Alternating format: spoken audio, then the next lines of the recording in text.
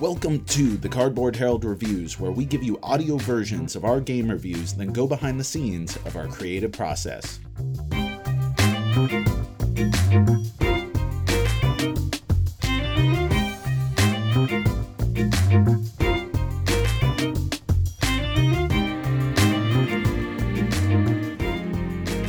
The Tale of Ord, Chapters 3 and 4, Counting on Venison. Designed by Rita Orlov, artwork by Rita Orlov and Ayodia Udit, published 2018 by Post Curious, review by Jack Eddy. Note, this is a spoiler-free review and a continuation of our Tale of Ord Chapters 1 and 2 review that you can listen to on an earlier episode. If you're completely lost as to what this is, you might want to check out that review first. Given our incredible experience with Tale of Ord Chapters 1 and 2, we thought ourselves veteran sleuths, ready for whatever Post Curious could sling our way, expecting the unexpected and confident that now that we had the hang of it, finishing the remaining chapters would be a breeze. After all, it's probably just more of the same, right? We were so wrong. The game is afoot. Gameplay. Inside the now familiar sleek black box, the conclusive chapters of this narrative puzzle adventure lie in wait. We took some time off from chapters 1 and 2, largely because, well, life can get in the way of continuity, but also because we wanted to savor the experience. It's no joke that solving the first two chapters was among Christina and I's all-time favorite gaming experiences. When we finally decided to break into it, the objects within were stranger, the visuals were more esoteric, and the writing was more cryptic than ever. Chapter 3 continues to defy your expectations with gusto by demanding that you unshackle your brain and begin interacting with physical objects more in the way that you approach building a Lego set with no instructions. If you haven't bent, broken, torn, disassembled, and written on 3/4 of the components by its completion, you did something wrong. Finally, after 2 long nights of scrutinizing every last detail like a content-starved Song of Ice and Fire fan searching for clues, we cracked the case and found our way through Chapter 3. This was by far the most mentally exhausting of the chapters. Thrilling, yes, but you will feel like you need some sleep after making it through a session. Except you won't, because you'll be so busy talking about what could possibly happen in the supersized Chapter 4 envelope, given everything that you've seen. Chapter 4 is... well, it's exactly what you want it to be. You know how in the best stories and math classes, the final challenge is a summary of everything the hero has been learning up until that point except cranked to 11? That's what you're looking at here. The challenges in Chapter 4 are a robust, holistic summary and a progression of the whole adventure so far that will have you recontextualizing and employing clues from each chapter before it. And that's not even talking about why the envelope is so big. Suffice it to say, when we read the letter attached to Chapter 4, Christina and I both said, "No," in disbelief. Surely they don't mean... And yeah, they did. I'm not going to spoil it, but the main obstacle, the ultimate finale of the game, is one of the most incredible, intricate, and mind-blowing components that has come across my table, and all the myriad of supporting documents in Chapter 4 relate to it. Chapter 4 also took 2 sessions, both because of the mental taxation, but also due to us being old fuddy-duddies who have a toddler, jobs, responsibilities, and too often ignored bedtimes. That said, completing Chapter 4 was as satisfying a narrative and tabletop gaming experience as I've ever had, immediately causing us to video call people and gush wildly while desperately trying not to spoil a single detail. If Chapters 1 and 2 were a promise, 3 and 4 delivered. One thing that particularly struck me about the latter 2 chapters is the breadth of disciplines involved in creating the puzzles, while not really reliant on the player's knowledge of those disciplines to solve them. This lent itself well to group dynamics, where people naturally good at spatial arrangement, math, linguistics, or research could best employ their skills, but the logic is never so prohibitively difficult that you would fail if your team lacked an accountant or philologist. These are STEM activities for adults. That said, facing the Jabberwocky, difficulty. It seems to fill my head with ideas, only I don't exactly know what they are. Alice, Through the Looking Glass. In our initial review, I encouraged players to avoid becoming lost in the woods by making liberal use of the awesome hint system on Post Curious's website. Now that we've managed our way through the latter half, I'm begging you. While we clearly loved our time with the game, chapters 3 and 4 were notably harder, and one of my biggest criticisms of the overall experience is that it didn't feel like a natural progression of difficulty when we got to the latter half. In these final 4 sessions, we more often found ourselves teetering further from the realm of exciting mystery into opaque befuddlement. Fortunately, with rest, perspective, and a heavy dosage of clues, we were always able to steer ourselves back on course. But there were more than a couple times where a clue made me go, there is never in a million years I would have thought of that. And like I said earlier, it's not because of a lack of knowledge or skill when it comes to analyzing text or knowledge of Norse mythology. Our greatest challenge was often and still due to us underestimating the parameters of the game, not employing real-world logic and assuming everything is textual information available on paper. The key to solving one particular puzzle was as simple as matching symbols and seeing what the cuts revealed, but in spite of solving seemingly far more complex things, the disparity between the objects threw us off. Ultimately, it was a minor logical jump that seems so intuitive in retrospect, but without the hints, who knows if we'd ever get there. Which can be frustrating, you know? I'm a gamer. I want seamless progression that relies on my wits and cunning. Taking hints can feel like I'm cheapening the experience. But it didn't. Yes, I wish the puzzles nudged you just a little bit more towards the goals without having to rely on the clue system online, but those never-in-a-million-years moments were accompanied by a healthy dose of bewilderment at just how clever and nuanced the puzzles were. And for each puzzle that really busted our brain and we needed a ton of help, there were several more that a polite nudge was enough to send us along our path to triumph. Evidence and artifacts, materials. Straight up, the Tale of Ord is remarkably tight. Whether it's indicative of mad genius, black magic, or the combination thereof, it's astounding how cohesive the overall experience is. Characters have consistent voices, references are well researched, information is presented in tantalizing ways, and solutions and resulting narrative developments are wilder and wilder with each puzzle you solve. More than anything, I appreciate the layering and nuance throughout. Narrative themes are recalled, characters have arcs, puzzles are reliant upon clues from earlier chapters, and your skill at understanding both the sheer mechanics and narrative complexities grows, which deepens the whole game and really makes the story resonate. And the quality of materials doesn't end with the writing. Chapters 3 and 4 include a couple physical objects that blew us away. These totems of bewilderment fit so cohesively in the narrative that it gave the experience a real-world feeling unlike anything we had done to that point. Describing them further would spoil the fun, so all I'll say is that they are functional, beautiful, and intricate in ways that showcase the enormous skill, craft, and creativity that went into designing the Tale of Ord. Honestly, I still can't believe what was included in that final package. Disparate elements, odds and ends. Look, I still think the Tale of Ord's biggest hurdle is the sticker shock. 165 is a big ask for most people, and the masses aren't used to the idea of spending 165 on a physical product meant to be played once. But for 7 total sessions, 2 or more hours apiece, we managed to have some of the most riveting, memorable, and immersive gaming experiences we've ever had. That, much to the annoyance of our parents, coworkers, cats, strangers on the streets, we cannot stop talking about. That said, if you're still wanting to know more about what you'd be getting into before throwing down, you can request a free postcard from the publisher that will be sort of a prelude puzzle unto itself.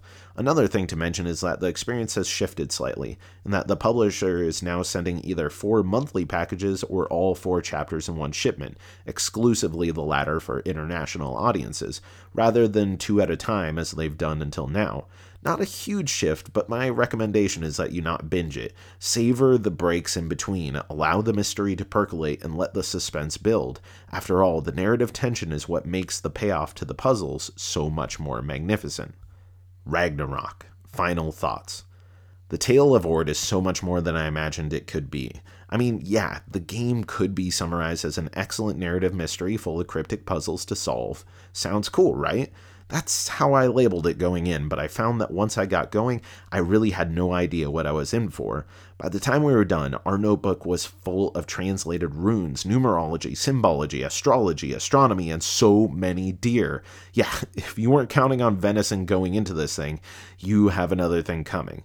Really, it's the connective tissue binding each chapter that impressed me the most. The Tale of Ord is a nuanced, layered mystery that challenges and empowers players with all the tools to succeed. While I wish that the progression of difficulty were a bit more seamless from chapter to chapter, the level of skill and creativity necessary balance such a complex intersection of fantastic narrative, challenging and clever puzzles, and bespoke materials makes it easy to look past the occasional brain-numbing difficulty, and the sense of triumph at its completion was sweeter than any win I've ever had at the table. If you have a heart for adventure and a mind for mystery, or you love great stories and want to rethink what gaming can be, the Cardboard Herald heartily recommends The Tale of Ord. A review copy of The Tale of Ord was provided by Post Curious. You can learn more about Post Curious and the designer Rita Orlov on their site, http://www.getpostcurious.com.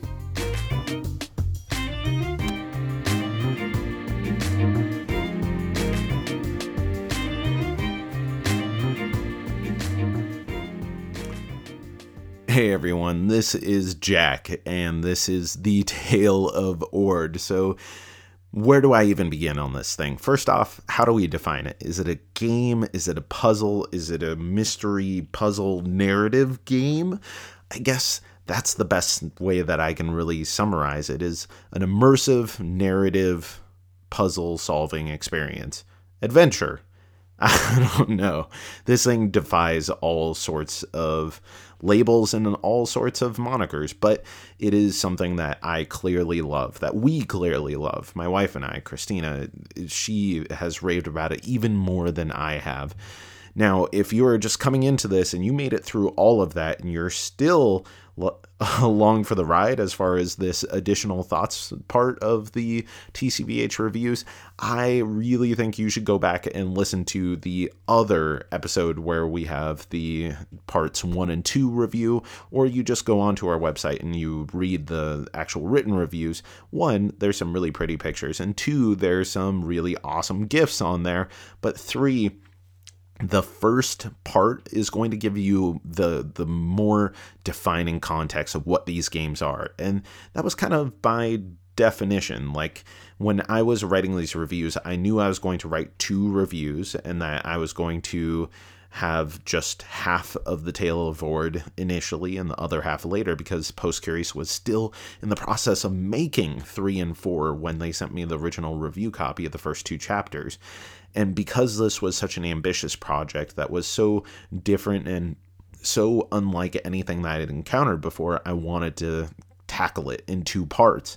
So the first one is really struggling with explaining without spoiling anything what is The Tale of Ord and this sort of narrative adventure, and describing it as this kind of experience where you're solving puzzles and interacting with a narrative and being removed from the shackles of what tabletop gaming is and is expected to be, and how you're supposed to participate with things at the table. And then the second part here is not just a summary of our latter half experience, which is a big part of it, but also commenting of the overall structure of The Tale of Ord and what the end result was. Now, too often in board gaming, we talk about what exactly you're interacting with. What are the components? What are the mechanisms? What's the strategy in the games? And those are all important discussions and a big part of why I love tabletop gaming. I love diving into that and just discussing all of these various factors that differentiate from game to game, what we like, what we don't like. But we don't often talk about the experiences of how they make us feel. And because I'm trying to tiptoe around spoilers so much, that's really what I'm going to land on here and stick with as an additional thought. Is for both Christina and I, we felt that The Tale of Ord, 1, made us feel so amazed with the breadth of skills and disciplines involved. And 2, it made us feel so smart in solving them. Whether we used 0 clues to solve one of the individual puzzles that led into other puzzles, or we used many, many clues to help us along, like children whose hands needed to be held as they were walked up some playground equipment for the first time. It really was like an uncertain journey as we really didn't know how to think in the ways that Tale of Ord expected us to think. But by the time that we were done, we felt like we were in on the joke, that we were participatory in the experience that was initiated with the person making it in the first place. It really was revelatory in so many ways, and it made us feel smart, or at least smarter than we were to start with by the time that we're done. Not that I think I'm going to be translating a lot of Nordic runes or anything at this point, or that I'm some master code breaker, or that I really understand the intricacies of how to design any of these puzzles, but I feel like we somehow were given insight into worlds that we didn't even know existed. And ultimately, the last feeling that I have is like an appreciation and an awe for all the interconnecting parts, those layers and that nuance that I was talking about in the review. Yeah, it's really more amazing the more I think about it, and the more distance I have from this game to think about all of the complexities of managing and juggling those various parts. You can't have too much narrative because that will interfere with the puzzles, because you'll have too many context clues that could lead to red herrings. Or if you have too many puzzles, then the payoff wouldn't feel as fulfilling because the characters wouldn't feel very personal.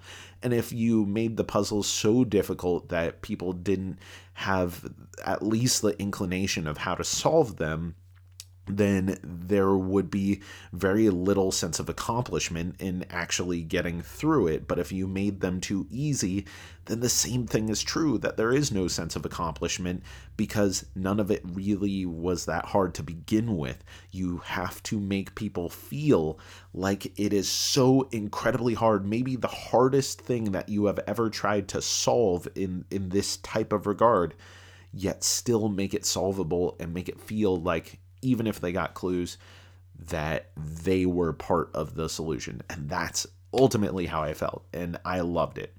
So I clearly really, really love the Tale of Ord.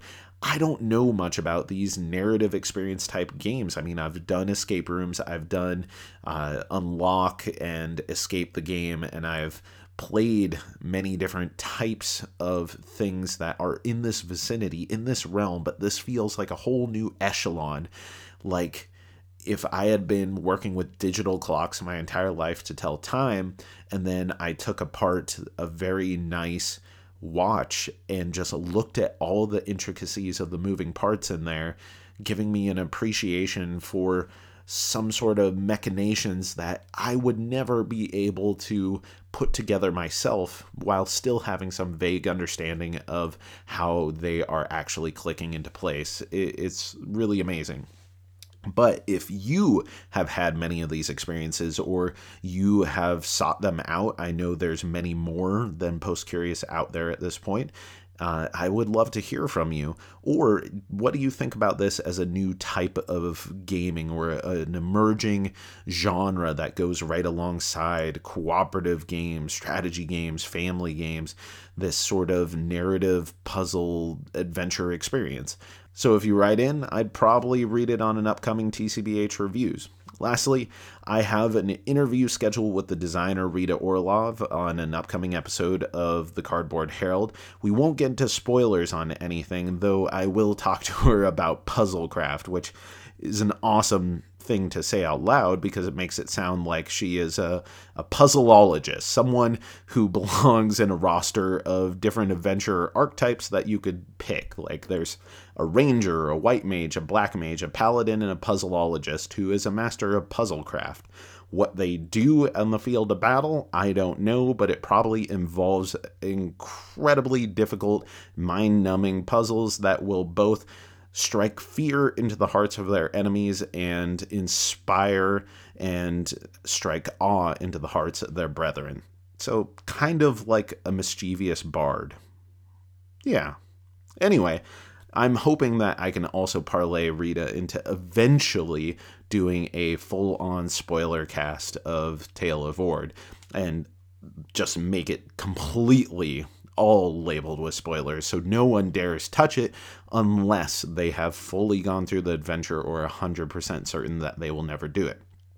All I can say is, I'm not paid to talk on behalf of Post Curious or Tale of Ord, but if you need that little nudge, go to the website, get the postcard sent to you, get a good example of what this thing is, and look at the pictures in the reviews and make your decision. Because if this even sounds like something that you might be interested in, and you can afford the hefty price that's associated with it, even as 4 to 8 date nights tackling it is going to be one of the coolest experiences of your gaming life.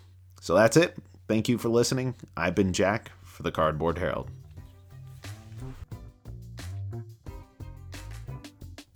Thank you for listening to the Cardboard Herald. As always, everything we do is ad-free and audience-supported. If you'd like to help keep it that way, find the Patreon link at the top of our webpage, cardboardherald.com. We have several levels of support with various rewards. If you enjoyed the show, we do a whole bunch of other stuff, including reviews, interviews, and recommendations across writing, podcasts, and video. You can find that on our YouTube channel or by visiting any of our social media or our website. So with that out of the way, thank you again for listening to the Cardboard Herald.